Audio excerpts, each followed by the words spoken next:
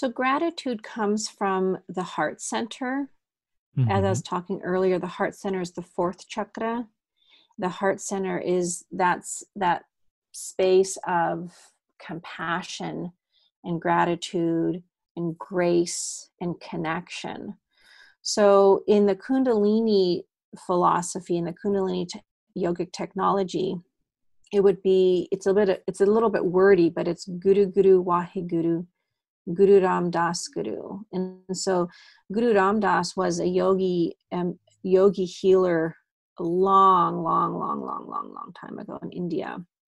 And he was a person of service. So in gratitude, there is a level of bowing and serving others to raise our own consciousness. Welcome to the Gratitude Podcast on www.georgianbenta.com, where you'll hear a new story each week that will inspire more gratitude in your own life. Our mission is to inspire 100,000 people to discover how to feel gratitude and live a happy life through the amazing life stories of our successful guests and their actionable tips. And now, the host of our podcast, Georgian Benta. Hi, Gratitude Seeker. Welcome to a new episode of the Gratitude Podcast. Our guest today is a psychotherapist and spiritual scientist. Growing up in an ashram, she was immersed in deep spirituality from an early age, falling asleep to the sound of chanting in her parents' yoga classes in the late 70s. Because of the world of yoga, spiritual awakening, and mindfulness, she worked with integrating that part of herself and science, with research and all of the things that have to do with the Eastern and the Western philosophies. Her work has created a full practice with a waiting list year-round, and the government of Taiwan hired her to train their doctors and psychiatrists in meditation therapy. She's also certified internationally in yoga and meditation instruction. In her book, The Stressless Brain, Madhur-Nain Webster, our guest today, draws on a wide array of scientific studies, spiritual traditions, and her own 22 years of professional experience to share practical, actionable ways in which you can shift your thinking, change how you see yourself, and strengthen your self-esteem, just to name a few. Madhur, welcome to the Gratitude Podcast. Thank you so much for having me here. My pleasure. So, let us know a little bit more about you, about what you're passionate about, and what does a spiritual scientist even mean? I know isn't that a great term? Yeah, I love it. So I've been, as you mentioned, I've been doing psychotherapy for over 22 years. And I came into this profession because I really love helping people. I love connecting to people's stories. And I really love giving people tools to enhance and change and move forward in their life. And ironically, before I was a therapist, I was actually studying to be an international business marketing. This is the early 90s, I spoke fluent German, I spoke English, and I was studying Japanese. So I was like on that path. God. And I started realizing I didn't want to be a part of that cutthroat environment. And so I changed majors, and I spent some time speaking with my mother and looking at all the things that I love learning, all the things that I did already know. And it came down to counseling. And so I ended up switching majors and came into this field of work. And when it comes to psychotherapy, there is the traditional teaching that you can learn in school, just, all the forefathers of mental health and family systems and the brain and the mind. But it wasn't really until I started integrating mindfulness, meditation, yoga, Eastern technology, Kundalini awareness into my psychotherapy practice that there really was a big shift. And that happened 15 years ago. And it was actually my clients who were asking for it, because I used to keep my spiritual teaching and yogic teaching and meditation teaching separate from my psychotherapy. I just didn't integrate the two because none of that was taught in graduate school. Nothing about spirituality. Not even we didn't even study religion, which is just amazing to think of. In this field, you would think that they would cover that. Maybe I'm sure it's changed now. It's been a long time. But my clients were the ones who had come to some of my classes. And when they'd come into my office, they were like, okay, great. You're telling me about my parents and my family, my background and my childhood, but tell me more about what you were talking about in class this last week. And so I started integrating the Eastern philosophies of consciousness and your soul identity and how the yogis look at the mind and our glands and our breath. And as I was doing this, because I am a lifelong learner, I love learning, I started looking into science and psychology and with research within the world of yoga and meditation. Because even though I've had my own experiences of feeling connected with myself, being able to drop deep into my awareness, just because I know I have that experience, I still wanted to know some of the science behind it. And so a few years before I started writing my book, I just started getting into more neuroscience and biology and research, and all of this information started coming. And now it's quite mainstream to talk about mindfulness and meditation and science and the brain and the mind. But that was not part of the psychology world or really even much of the science world 25 years ago. That's so interesting. Indeed, we got used to this, and now it seems that everyone is talking about these topics. But like you said, it really wasn't something that people used to talk about, which I think it's a good thing, and it's thanks to people like you doing their part in the world that these things are coming to the surface more. But I also wanted to ask you, I'm really curious if you've seen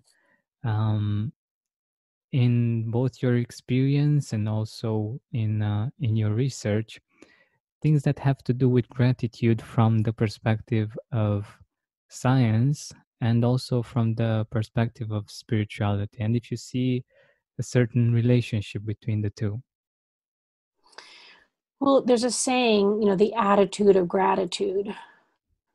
And and when we look at gratitude, if you look at gratitude in let's just go with science for a moment, with biology, when a human being or a human is in that gratitude, there's something that happens in relaxation within the body and the mind. Like you go into the parasympathetic nervous system. Because when we're not grateful, like when we're not sitting in gratitude of being able to see our blessings as a society, I'm not sure how it is in Eastern Europe or Western Europe, but the United States, that people are really quick to get angry and get frustrated. And why is it always happening to me? And have an intense passion. But rarely do you see people have an intense passion when things are going well. It's almost like that's how it should just be.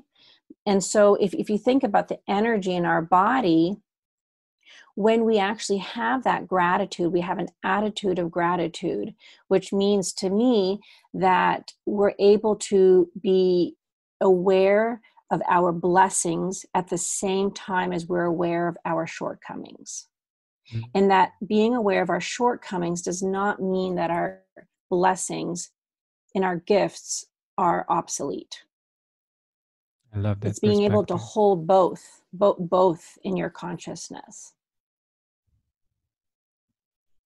Wow. So, yeah, because a lot of people I find, they come and they say, I just want to be happy. And I look at them, I'm, well, what does happiness mean? And a lot of times people, associate happiness with something outside of themselves. And so that then draws into the conversation with clients around self-esteem and self-worth.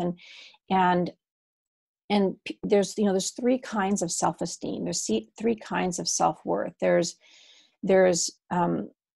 other people esteem, meaning if I have a lot of friends or a lot of people like my post on social media, or I'm popular, or I get a lot of phone calls, then I'm worthy. And so, but if we don't get that, then we feel like we're horrible. So our self-esteem is based on something outside of us, or it's achievement self-esteem, which means that if I get a raise, or if I have 6 figures, or if someone tells me, oh, you're so smart when you do X, Y, Z, or we get an A, and then we feel, oh, I'm worthy. But if we're not getting that, which, I talk with clients about short-term and long-term gratification, and we tend to want the short-term gratifications, which is that I got an A, I got a raise. It could even be as simple as I lost 5 pounds, which for some people can be really difficult, but it's this external object or information coming within to us that now I feel good about myself. So an attitude of gratitude connects to the third, which is I hold myself in high regard. I love myself even when I can see and hold my flaws, even when I can celebrate and shine in my gifts. Both can be true at the same time. And sometimes I have great achievements, and sometimes I might fall down. And yet it's, and the thing is, I tell clients, like, I wish it was different, but it's not. We as human beings grow the most through hardship. And, one of the things, when I was looking on your website, you were asking, what's one of my most favorite quotes. And my favorite quote, and I was trying to look up to see who said it originally, it was said back in the late 60s. And I couldn't find the name, I'm sorry. But I say No it all problem. the time. It's the attitude, it's not the life you live, it's the courage you bring to it. It's like, just like, let that sink in. It's not the life you live, it's the courage you bring to it. And every single autobiography that's written by somebody, not everyone, but I would say most of them, it is all about how they moved through, overcame, faced hardship, and what they learned from it. It's not about, oh, I'm so handsome and I make 6 figures, and it's not, like, we can see that in a reality show or on, a movie or social media, but it's the inspiration is, wow, that person had such courage to face this pain or move through this experience. And it's in that moment, if we can pause and reflect back on our life and be like, I have overcome some hardships. So they could be big, they could be small, but then it's looking at being grateful of that experience. Look at what that was difficult, that was painful, and I was able to get through it. Yeah. And that's the human experience. And we can identify with those stories. Almost all of us have had our hardships one way or another, bigger or smaller. And some of them we were able to overcome, some we might have not, but um, I think that that's one of the reasons why they inspire us so much, because we might be going through some hardships right now, and we Mm-hmm. want that inspiration, and we want to see that there is hope, and that things can get better for us as they have gotten better for other people. And yeah, it's usually another interesting thing that I've seen is that in these moments of hardship, or at least after those moments, we feel most grateful as well, Mm-hmm. because we have other people that are stepping in one way or another, and we are vulnerable enough to need help, because otherwise we might not reach out or let ourselves be helped, and this leads to gratitude. And I think that's very interesting, and it relates to what you just said. In the time before AT&T fiber internet, Shame! Shame! Shame! What did you do, love? I ran out of internet data. And they're making you shame walk. No, it's just how I feel. Shame! Shame! in the time after AT&T fiber internet, Nice to have unlimited internet data, right? Right. the dawn of a better internet era with AT&T fiber. Limited availability in select areas. Check eligibility at att.com/getfiber. Restrictions apply. Mm-hmm. Yeah, you're right in the sense of not everything works out. There is tragedy and there is pain. And that is a part of life. The thing is that when we have a painful experience in our life, how our minds make sense of it can become a lens that we look at our life through. So if how our mind makes sense of why did this happen to me, or this always happens to me, or it's not fair, then that unfortunately will become your lens to your experiences moving forward to some extent. And that is when we end up looping back into the same thing happening to us again and again, because we haven't changed. We haven't shifted, we haven't grown, we haven't deepened our awareness, even though something didn't work out, even though something was painful. Yeah. And so it is, part of it is that ability to be able to stop and look at, okay, I can look at it this way, but I could look at it another way. And if we can hold curiosity and creativity within our consciousness and within our awareness, and we can cultivate those two tools, creativity and consciousness, then we're able to make, deal with something in a way that shifts the lens and we grow from it. Exactly. Because hardship is going to keep happening. I do believe if we don't change on our own within ourselves and push ourselves to some extent, something externally will come along and shake up your life.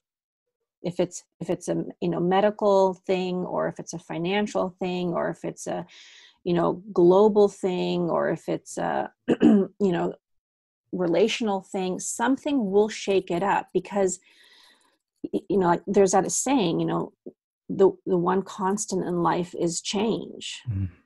Exactly, yeah. That's so true. And yeah. Go ahead. So yeah, I just wanted to add that we are always changing, or at least life is always changing, and sometimes it's not very easy for us to adapt. And if we are aware, it's much easier for us to adapt, and it's much easier for us to grow and to see those things that might become bigger problems or might attract bigger problems. And when we have awareness, we can identify them before they actually happen. But if we are unaware, we might need, like you said, something from the exterior to show those things to us. And it's much better for all of us that we are aware before they need to happen one way or another. So yeah, I totally agree with that. And that's a good segue into the meditation and yogic technology, that I encourage people to practice their meditation first thing in the morning. And so before our call, I was up early and I did my yoga and I do my meditation. And it's about dialing into the frequency of consciousness to be able to operate in the day, to be able to be in that frequency of awareness within your relationships, your communication, your responses. And the yoga and the meditation also works on helping the nervous system. So if there is a crisis, we're less in reaction and more in response or pausing. And science has found that meditation does work on the brain. It does create more GABA amino acid in the frontal lobe. It does increase the gray matter in the frontal lobe. It increases when you do chanting or singing hymns. It increases the white matter in the upper partial part of the brain. The sound current of chanting and the breath work on the brain and also stimulates the vagus nerve. So there is things that are happening in your brain that feed into that being more mindful, being able to stop and think before we react, being more connected to the parasympathetic nervous system rather than always leaping into the sympathetic nervous system, which can be triggered by the amygdala, which is the fight, flight, and freeze, which is the animal part of our brain. So go ahead. Yeah, I was just thinking that what I've seen in my own experience is that when I do yoga and I meditate, even gratitude comes much easier. And I thought that was so interesting that by doing certain practices, it's much easier to get in a state of gratitude. I don't know if you've seen that in your experience as well or in your research. Yeah, gratitude, it's that I find it's that state of mind of being more aware. And the yogis believe that that we have a soul, and that our soul's here for a human experience. And the soul is in that constant state of non-attachment. And sometimes I think that, when we think about gratitude, we think that it's always being happy, it's always being thankful for everything we get, be it good or bad. I think that gratitude is it's a state of consciousness and awareness of looking at like, oh, okay, this is really hard. And I know that on some level I'm going to get through it. How, I might not know, but I have a sense of trust. And so that's the piece of, well, what does trust mean?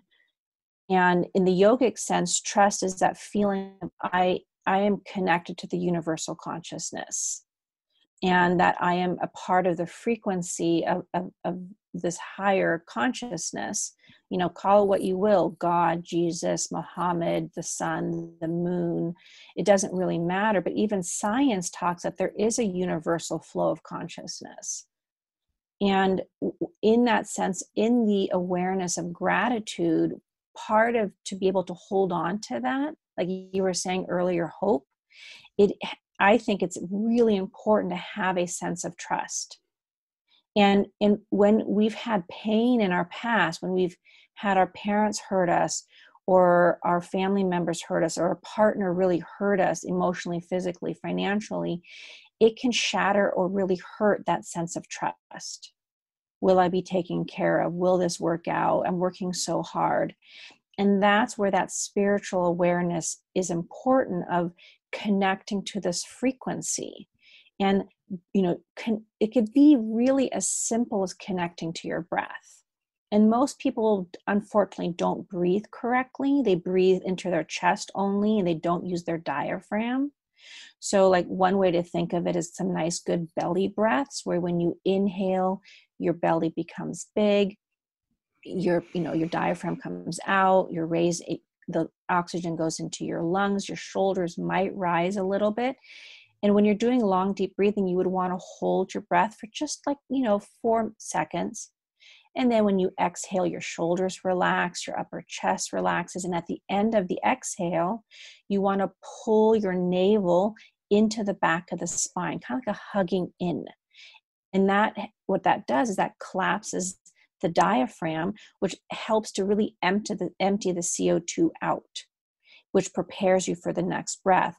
Spiritually, the philosophy is that when you pull that navel in, that you're connecting to your own dormant awareness. And the more you do that, there is an awakening that can happen inside of you.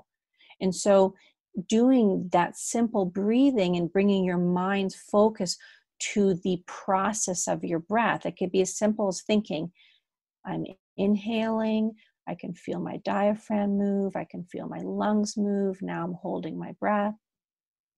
Now I'm exhaling, my shoulders relaxed a little bit, now my chest is relaxing, now my stomach is coming into the back of the spine, I'm holding my breath out.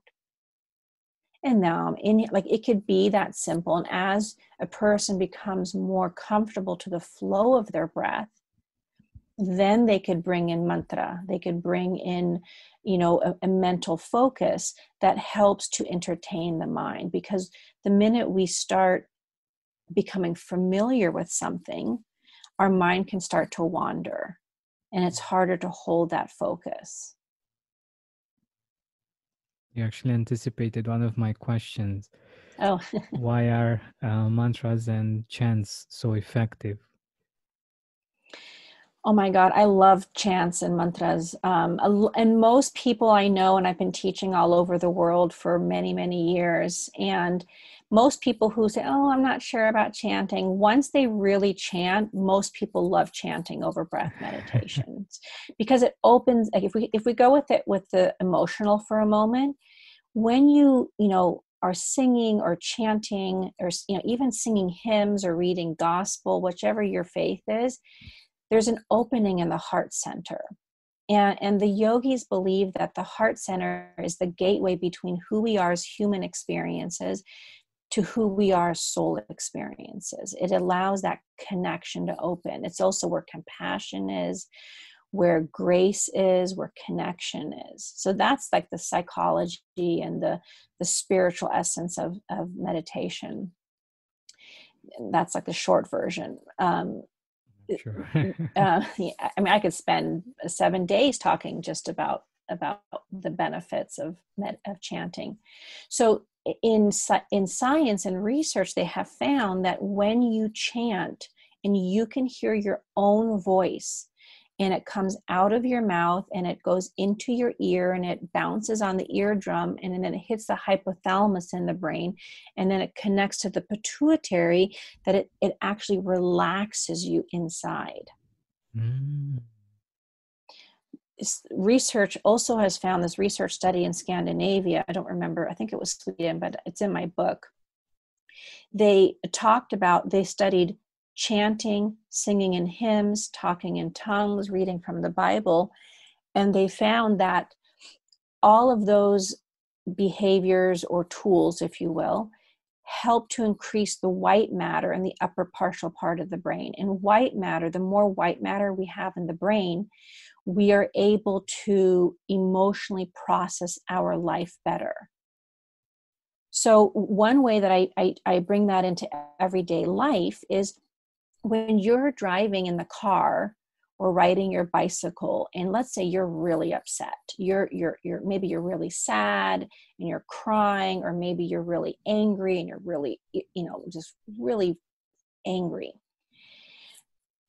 our mind is going to be on the, path of like, why does this happen to me? Or why, or why is this happening to me? I'm so sad, and this isn't fair. Or this isn't fair, depending on what, avenue you're going, anger or sadness.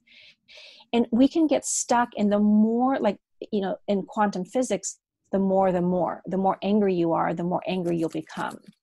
So what I tell people is this is the time, even when you're feeling these emotions, and yes, it could be a real event that's upsetting you, you can use mantra or chants or prayer or hymns to really start belting it out. So, if you're Christian, you could be singing, "This little light of mine, I'm going to let it shine. This little light of," and maybe you don't believe it. That's okay. Or maybe you're chanting hummy hum bram hum, hummy hum bram hum, which means we are one. We're connected to everything. So, or there's a Buddhist chant or a Jewish chant or a Muslim.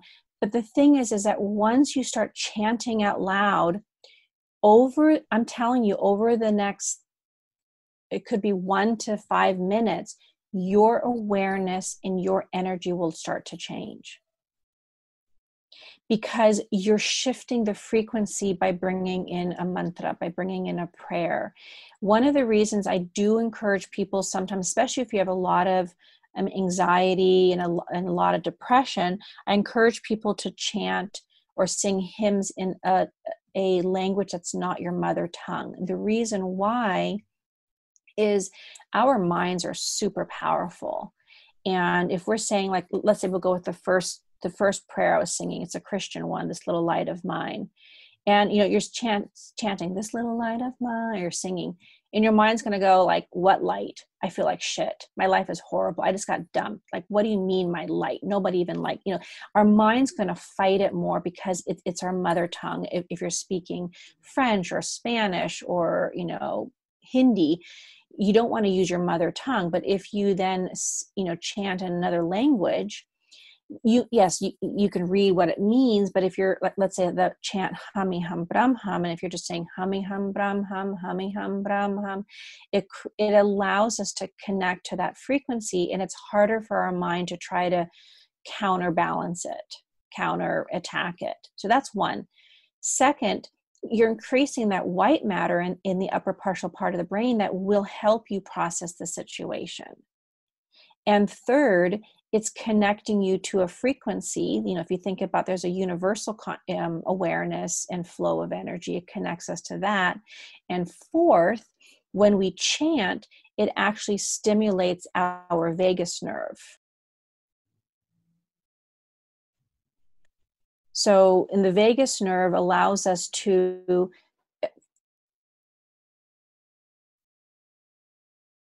the vagus nerve allows us to calm ourselves from the inside. So science has found that when you stimulate the vagus nerve, it relaxes your organs and glands.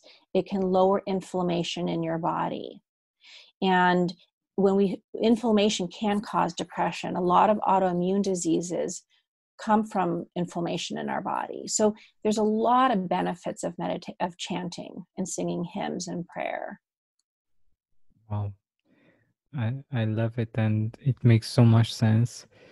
I've seen it work in my own experience, and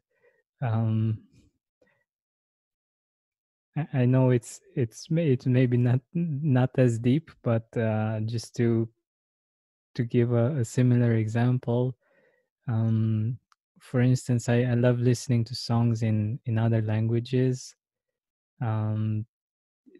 especially because I don't understand that language, and it just helps me connect with the feeling of the song. And I think it's something similar in this situation as well. I'm not analyzing the song with my brain, with my mind. I'm just enjoying it. I'm just feeling it. And I think it's something similar in this situation as well. But I wanted to ask you, I'm really curious if there is a chant for gratitude, or that is related to gratitude. So gratitude comes from the heart center. As I Mm-hmm. was talking earlier, the heart center is the fourth chakra. The heart center is that space of compassion and gratitude and grace and connection. So in the Kundalini philosophy and the Kundalini yogic technology, it's a little bit wordy, but it's Guru Guru Waheguru, Guru Ram Das Guru. And so Guru Ram Das was a yogi healer a long time ago in India. And he was a person of service. So in gratitude, there is a level of bowing and serving others to raise our own consciousness. So it's gratitude really is not just about the I, it's about the we. It's that connection to others. It's that. So by chanting Guru Guru Waheguru Guru Ram Das Guru, you're able to connect to that frequency of the gratitude, the attitude of gratitude of life, of the service of others, of seeing, we can go into Course of Miracles, which was written in the 60s, which is all about what you see around you as a reflection of yourself. And so it is part of the gratitude is connecting that I am connected to everything and everything is connected to me. Therefore, that helps that hope part. When you're having a hard time, there's an energy force that has your back. If you feel connected to others, it will be easier for you to ask for help. It's really hard for many people to ask for help.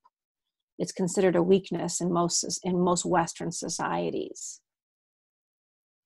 So by chanting and connecting to that frequency of the energy of Guru Ram Das, it allows you to connect to that service and connection of bowing to our higher consciousness, which helps us to let go of our attachments. It helps us to let go of our stories. It helps us to let go of our hooks so that we can feel that attitude of gratitude, which sometimes is service, sometimes it's for others, and sometimes it's for ourselves. That's so true. And since you mentioned other people and the fact that we are connected and that gratitude helps us with this, who are some people in your life that have had an impact that you're grateful for, that you would like to mention? I would have to say my two sons. I have a son in college and I have a son in high school, and they have been my greatest teachers. And I think that for me, the attitude of gratitude, or the attitude of relating to gratitude and how people have helped me be more grateful, it is that love connection. And the love I have for my two sons, I cannot even explain what that feels like. It's beyond words. And these two humans have pushed every single button in me more than anybody else, maybe other than my parents. But yet the love that I have, the willingness for me to sacrifice for them is so unconditional that has been a really, really big lesson, to be able to love someone so much and yet not learn. Being the parent, I can't be, not to say I have never lost it, but I have to be the adult. I'm teaching them and how to hold by myself and like, okay, they're having a tantrum. I can't join the tantrum. It's not a tantrum party. I have to be the functioning adult. And later, I'm so grateful because it really did force me. I know force is a strong word, but it forced me to change.